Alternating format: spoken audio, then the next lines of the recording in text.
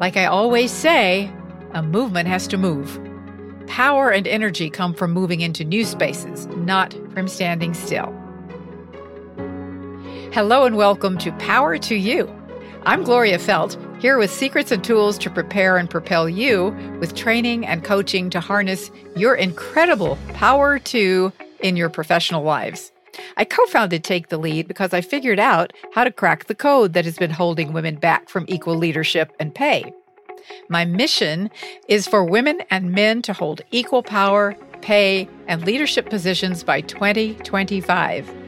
At the end of each podcast, I'll share specific tips that will help you lead and succeed.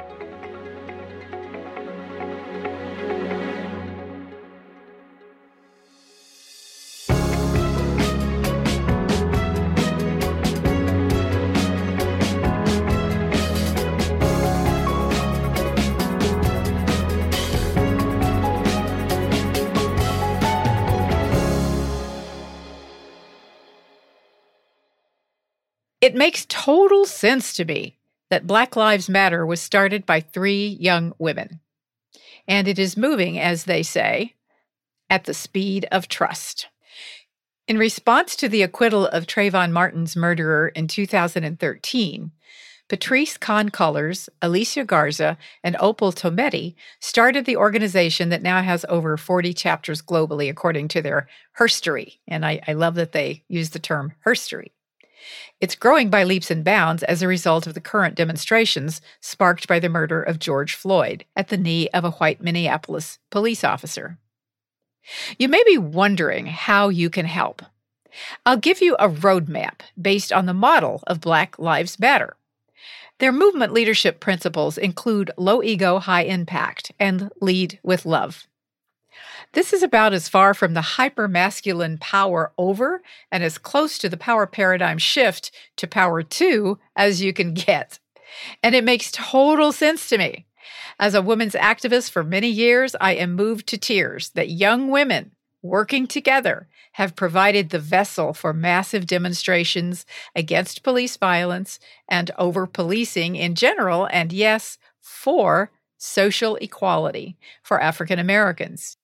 It's happening in an authentic speed of trust way that is activating people of all races across the country and the world, igniting empathy, the best of the human spirit in response to the worst.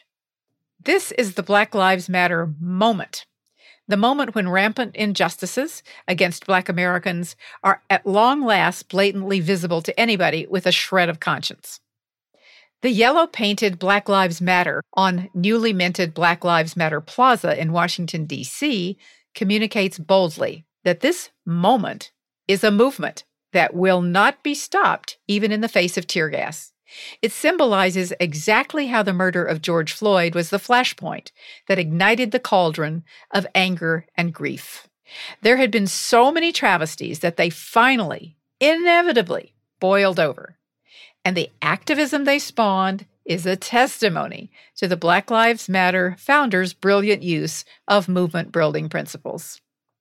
We are witnessing Democracy 102, a new civics, a new politics, a demystified politics, a no-cynicism zone politics.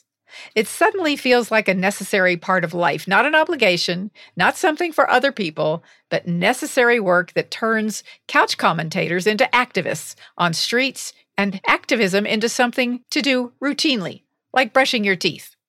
Something to take pride in doing, like helping a neighbor in need.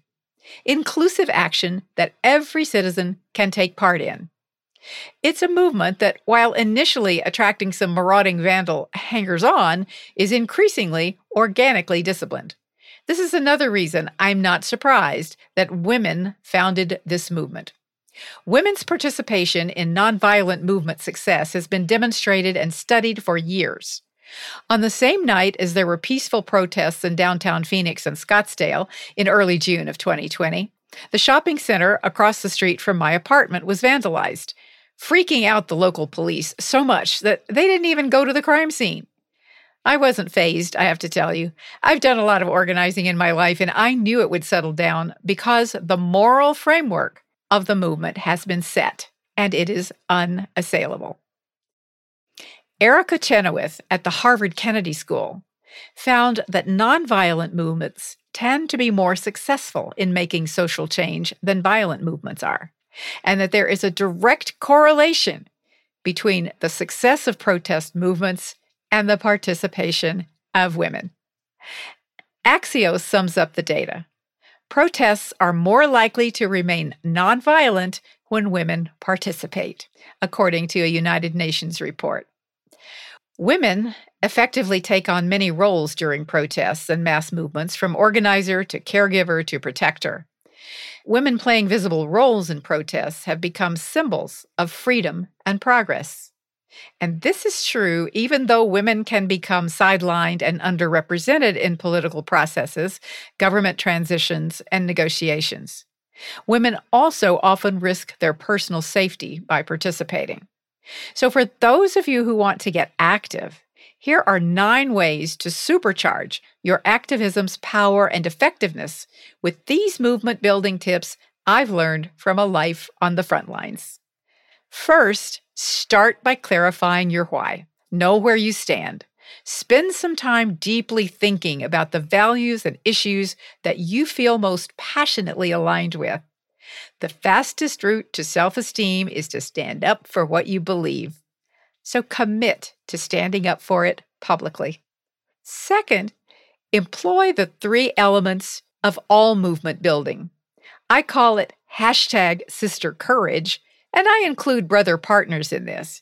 I mean, let women be the default for a change. Now, this is not easy, but it is simple.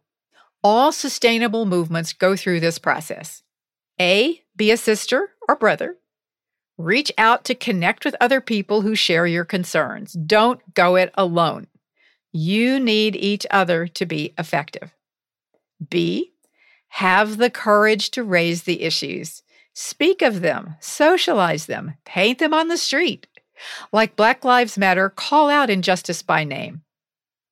And C, put the 2 together with a strategy, a plan that can push the levers of power forward to greater justice. Without a plan, you have only free-flowing energy. Learn more about this from my Leadership Power Tool 7, Create a Movement. The third point I want to share with you is to be realistic about what you will do personally. No one has to do everything, but everyone can do something.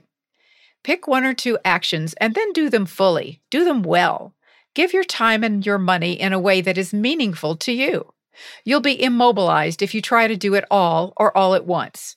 Spend your money at businesses or for products whose values align with your own. Black and female-owned businesses, for example.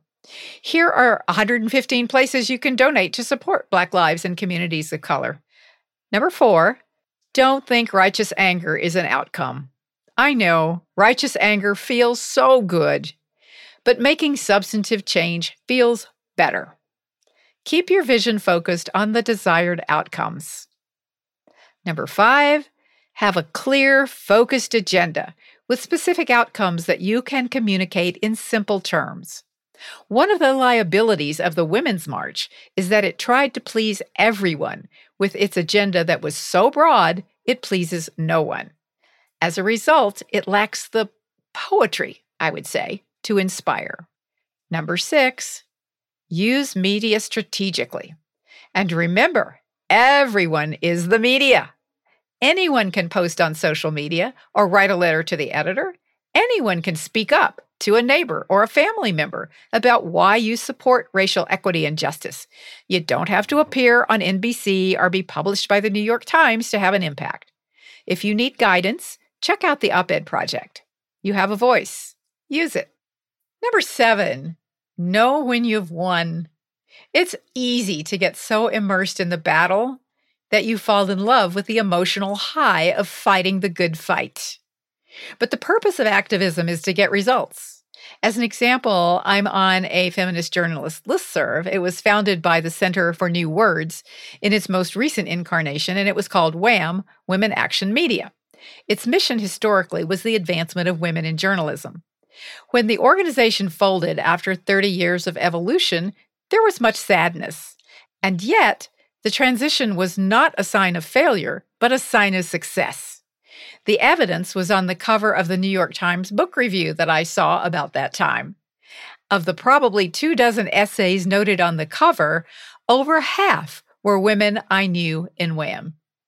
They need to use that collective power. You got to know when you've won and use that power effectively.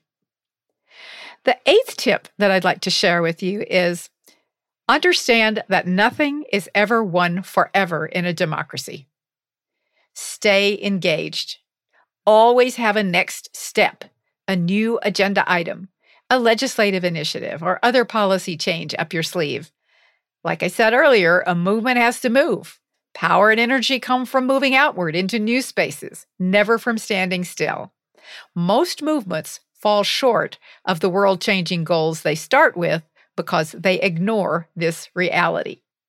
Number 9, that includes voting.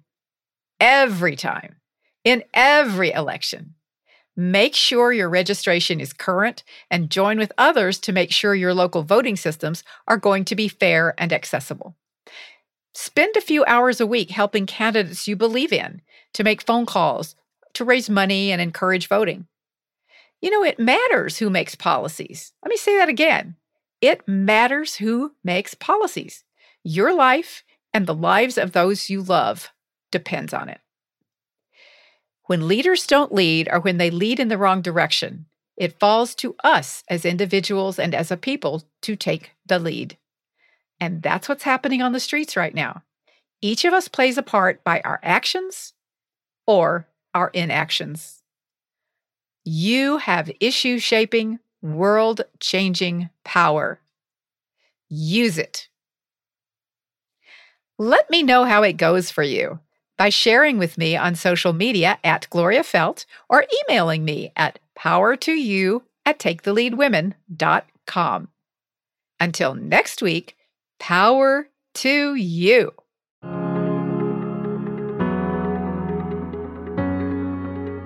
Power to You is produced by Lantigua Williams & Co. Cedric Wilson is our sound designer.